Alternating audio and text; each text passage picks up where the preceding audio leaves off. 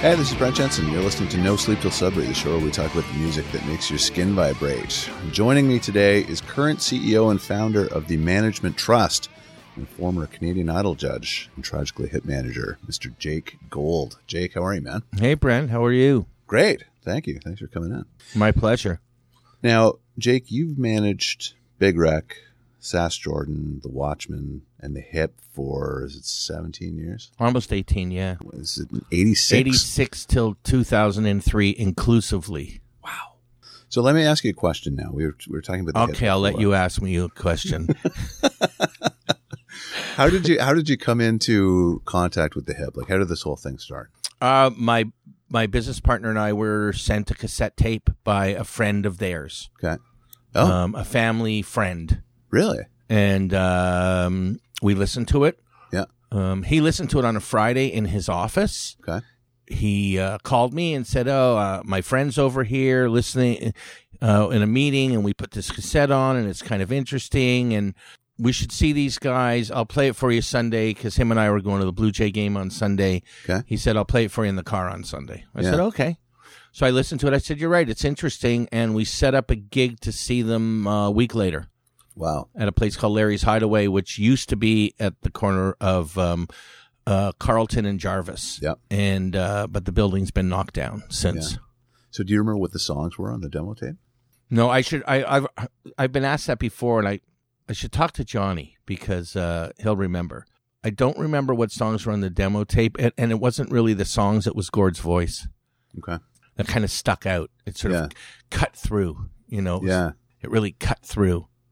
I was going to ask you, that was my next question. So what really kind of jumped out at you? Presumably you'd heard a lot of these tapes. It wasn't until we saw them live, though, that we were fully committed.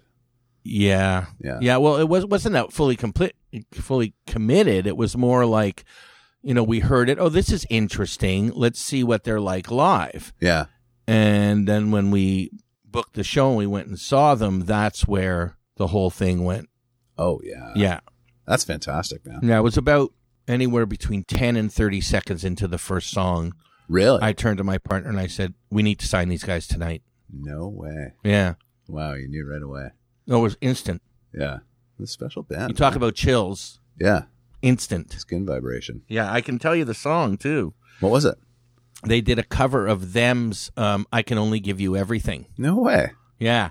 And the way they opened is Gord just said into the microphone, I can only give you everything. Yeah. And then they broke into the song. And someone at the table, because we were all watching, said, oh, good attitude, thinking that was his attitude. I can only give you everything. Yeah. Not realizing they were about to play that song. Well, it's not a popular song either. Maybe they didn't. No, yeah. You'd really have to know music to know that song. Yeah. So that was a bold choice back then too, right? Yeah, but play an obscure song like that. That's what they did. Like they used to do a lot of covers, but they were sort of the B-sides of your favorite band's covers. That was Them, which is Van Morrison's first band. Like, right. They would introduce Susie Q as Dale Hawkins' Susie Q, not Creedence Clearwater Revival's Susie Q. They would play B-sides of Stones songs and Doors songs and, all kinds of songs like that to fill out their set. Yeah. So we were talking before we started rolling here about my favorite Hip record, Road Apples. Mm-hmm. Road Apples is not the original name of that record. It's something else. It was Saskadelphia. I only know part of this story. And let me hear your version. So the version basically that I'd heard was that, and this might be completely false actually, but now I've got the man here to validate. So the version that I heard was that the band wanted to call that record Saskadelphia because they wanted to kind of incorporate, an American feel to it because they wanted to break America. That's probably not right. No, that's not at all right. So the record company said, no, we don't want to do that. Try again. And the band said they were pissed, and they said, you know what, we'll just call it Road Apples because Road Apples was a term for horseshit. So that part's correct. Okay. So the reason they wanted to call it Saskadelphia is it was basically the idea that they were on the road so much they didn't know if they were in Saskatoon or Philadelphia. Okay. Like that was the idea that was just like a amalgamation of every city you've ever been to into one title. Okay. Okay. But the record company went, that's a horrible title. Oh. Like, what does that mean? Blah, blah, blah, blah, blah. They didn't see the comedy in it or anything. So then, the band came to me and they said, we're going to call the record Road Apples. Okay. And so I sold it to the record company as, yes, songs born from the road. So it was you. That's hilarious. What? So you actually put that spin on it because the record company didn't know what Road Apples were. No, we were dealing with people from California. Right. They had no fucking clue. But that's the funniest part is that they basically said, well, let's call it horseshit because we don't care. And the record company said, well, that's a great idea. We like that. Road Apples, songs born from the road. That's so great. Which, for what it's worth, they were. Yeah, yeah. Because a lot of the songs were jams before they ended up on the record. Right. So that is so funny. My job in a lot of ways was to make sure they got to do whatever they wanted to do artistically. Mm-hmm. And sometimes I would have to be coercive in all kinds of different ways. That must have been a challenge, right? Yeah. Because a guy like Gord is very artistically focused. You learn a lot from people like that. Yeah. You learn a lot. You learn how to, I wouldn't say every single time I had to do those kinds of things was a positive situation, but it didn't matter. It was like, that's what I was there to do. So. Yeah. Good for you. Mm-hmm. Okay. Shall we get to your tunes? Sure. All right. We're going to kick it off with Peter Gabriel, In Your Eyes. Well, I was always a huge Genesis and Peter Gabriel fan, even back to like 1971, 72. And when he left the band, he made some great records with some great songs, but So kind of put him on the map. Yes. And I remember talking to a friend of mine, Andy Frost, who was a DJ at Q107. Love him. And Andy knew I was a huge Peter Gabriel fan, and he wasn't as much a Peter Gabriel fan as I was. Okay. And Peter Gabriel's solo stuff wasn't a staple on radio or rock radio. And at the time, Sledgehammer came out, and I kind of didn't like the song so much. It was very commercial for Peter Gabriel. And he made that great claymation video. And Andy calls me up. He goes, the best song on this record's In Your Eyes. It's on side 2. Yeah. Because you had to, it was a vinyl. You had to turn the thing over. And I hadn't gotten to it yet. Okay. And I remember turning the record over and listening to it and going, he's right. This may be the best song he's ever done. Mm-hmm. And then seeing it live on that tour and the extended version live was pretty amazing. And every time I put that on, I get that feeling. And then they used it in that movie, Say Anything, I guess it was. Yes, the Ghetto Blaster scene. And then it became a song of folklore after that. Yeah. It took on a whole new life after that. Yeah. Next, the Tragically Hip, Locked in the Trunk of the Car. So there was a lot of great hip songs prior to that. Oh, yeah. But when they first played me the demos for Fully Completely, and then when I heard the final version, it was classic hip in the extent of it was quiet at the beginning, and then it exploded. But it was really dark. I wouldn't call it mean, but it was eerie.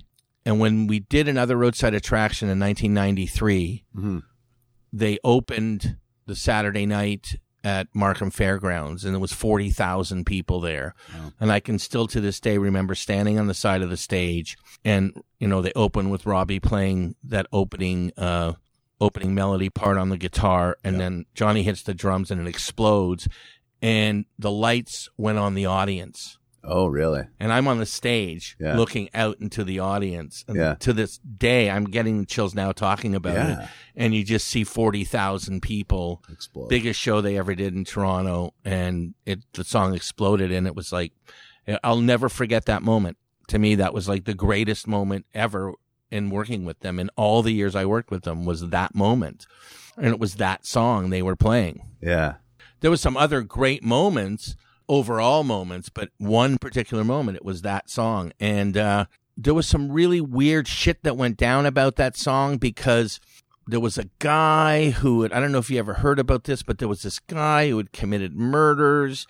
And in his testimony, or something like this, the OPP had heard that he had met Gord backstage and confessed these murders, and that the song was about his confession. Oh. And so we were getting called by the OPP, and we had to say, no, this song was written like well before that. And, really? And oh yeah, there was just this weird thing, and because the song, like they found somebody locked in someone's car that was killed. So they kind of thought that this guy had met Gord backstage at a Molson Park show and confessed to him. And then Gord wrote a song about it. It was like, wow, there was a lot of weird shit going on. And then I had heard that, I forget which record it was. It may have even been that song that someone I know that was in the Justice Department for Ontario said part of some of the things that came out of the transcripts with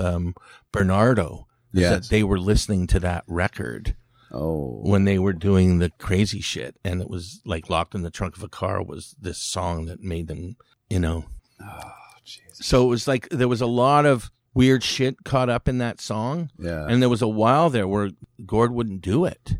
Oh, really? Yeah, there was a lot of shows, and in fact, when they did their final show in Kingston, they played, outside of the 5 songs off the new record that they were playing every night, 4 or 5 songs. Yep. Because I don't know if you remember that tour, the final tour, they were doing 4 or 5 songs from each record. Yep.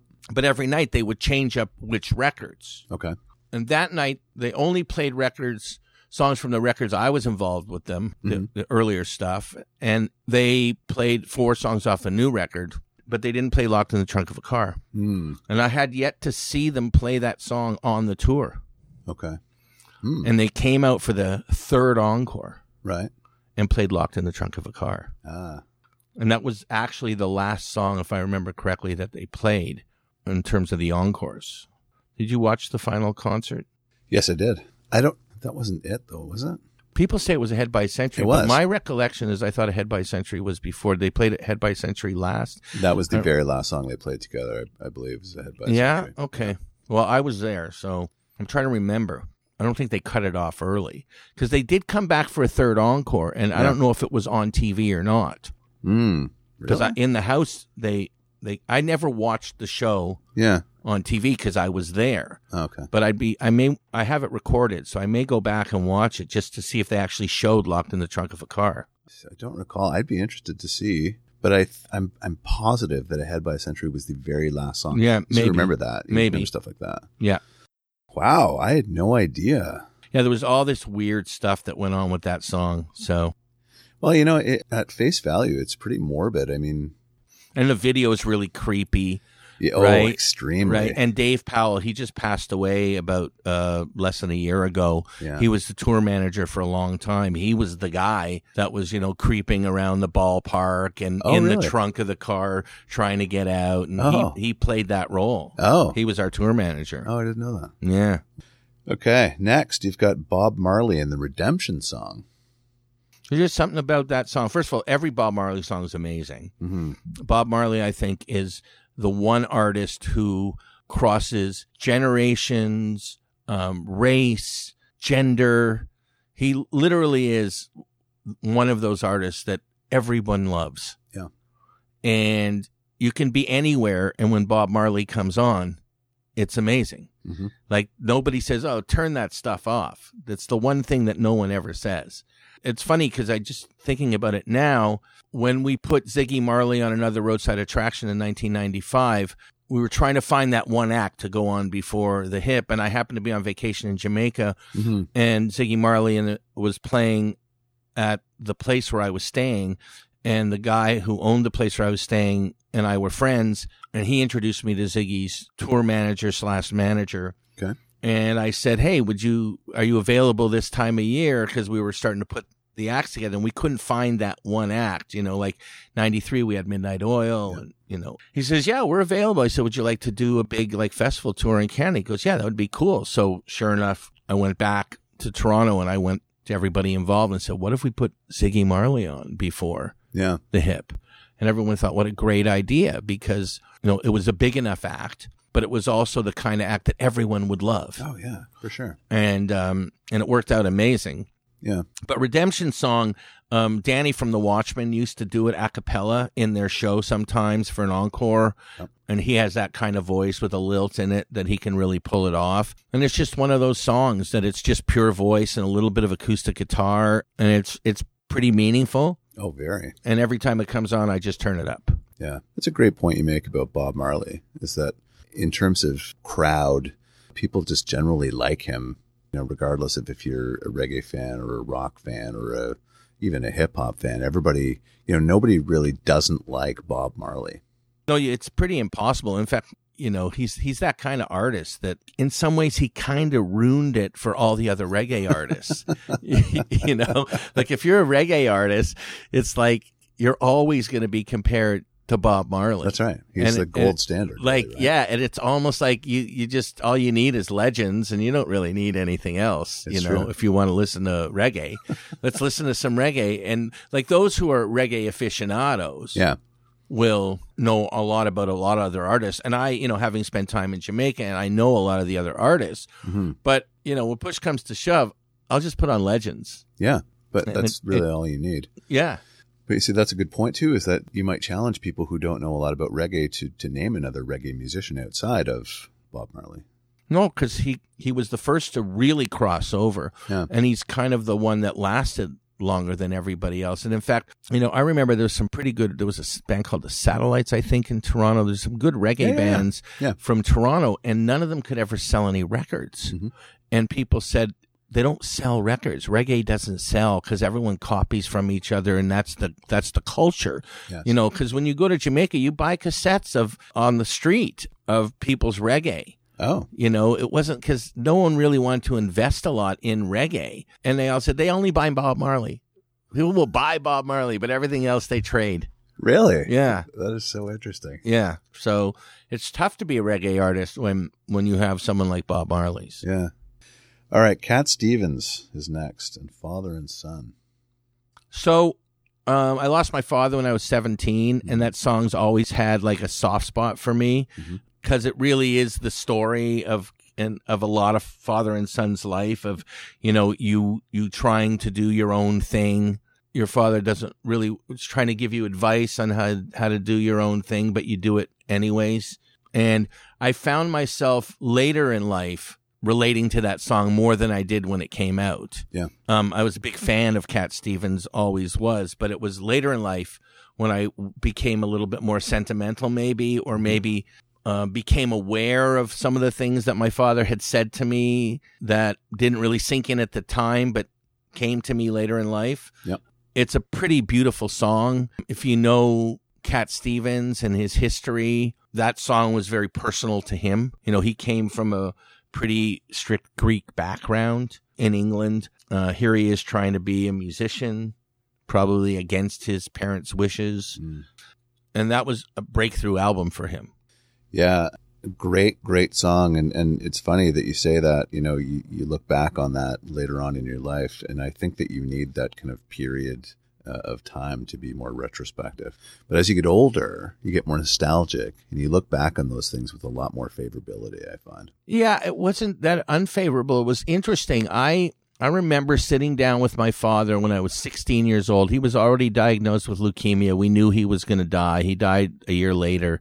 And he had been sort of in the peripherals of the record business. And he had worked for these guys that manufactured 8-tracks and cassettes as their general manager. And then he himself was buying up deleted records by the truckload and reselling them. And it was just product. Right. Like he could have been buying skates. He could have been buying, anything. He was just buying and selling.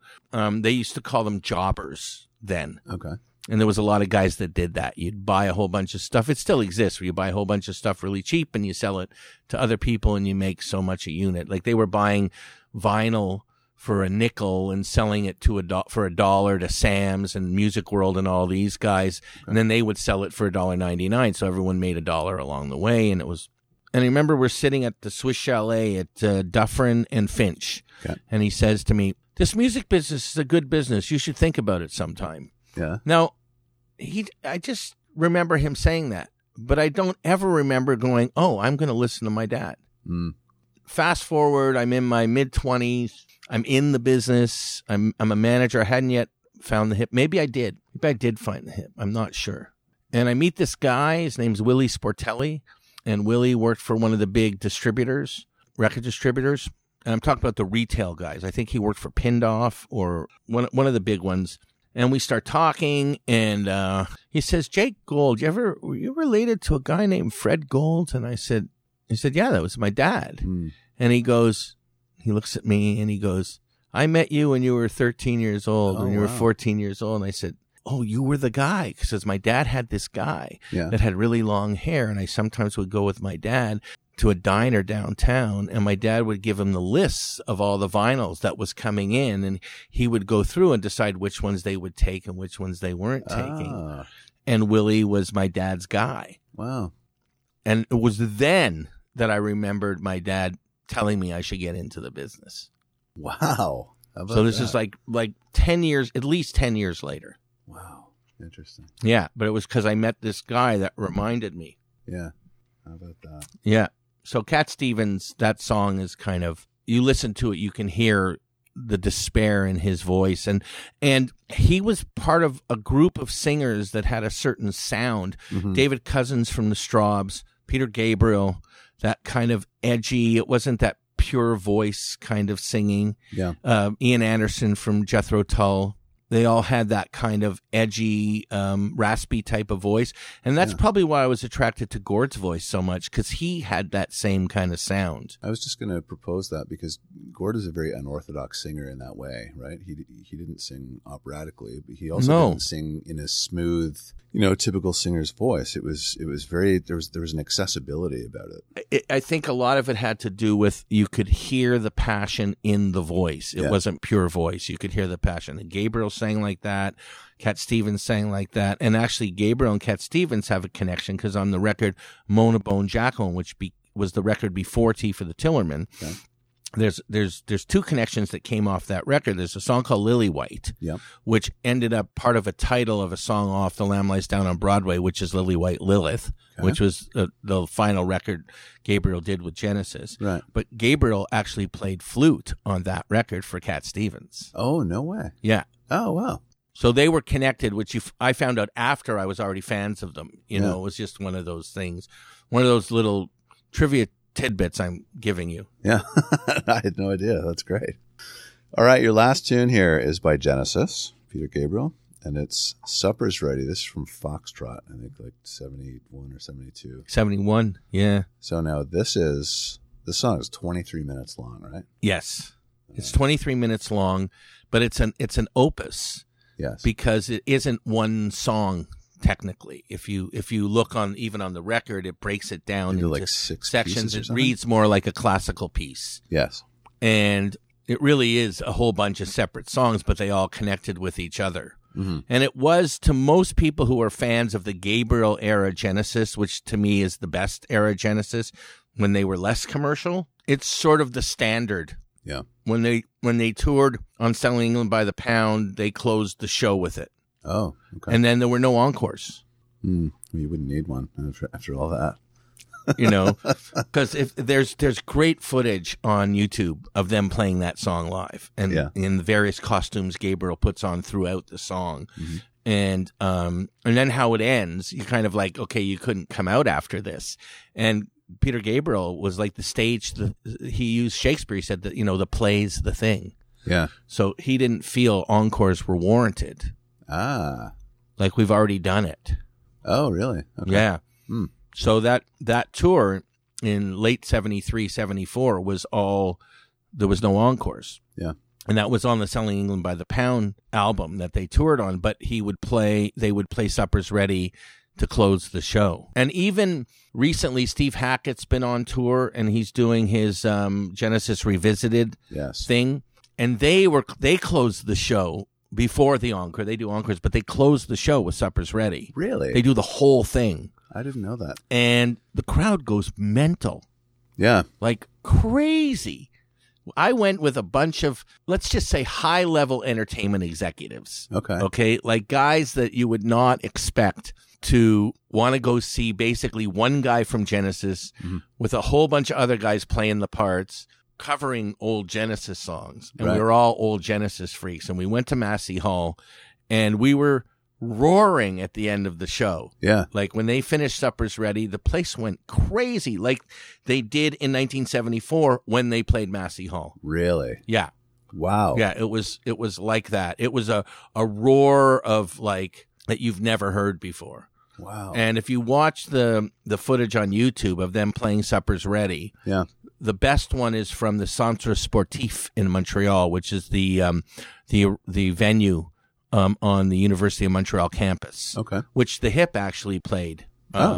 We did some legendary shows there in 93 when we toured on Fully Completely. We did 2 nights there, and it's a 4,000 seat venue. Okay. And the one on YouTube of them, they have the whole concert of Genesis from that Selling England by the Pound tour. Yeah. And it's amazing. And they have the musical box, also a very long song from Foxtrot. Yep. I mean, from Nursery Crimes? From Nursery Crimes. Yeah. And it's from Nursery Crimes. And then Supper's Ready are like the highlights of the show. Yeah. That's great. Well, thank you, man. I appreciate coming in and telling me all that stuff. Anytime, Brent. Thanks for having me. This is a lot of fun. Thanks. Thank you. All right. This has been No Sleep Till Sudbury with Brent Jensen and my special guest, Mr. Jake Gold. Till next time, folks. Take good care.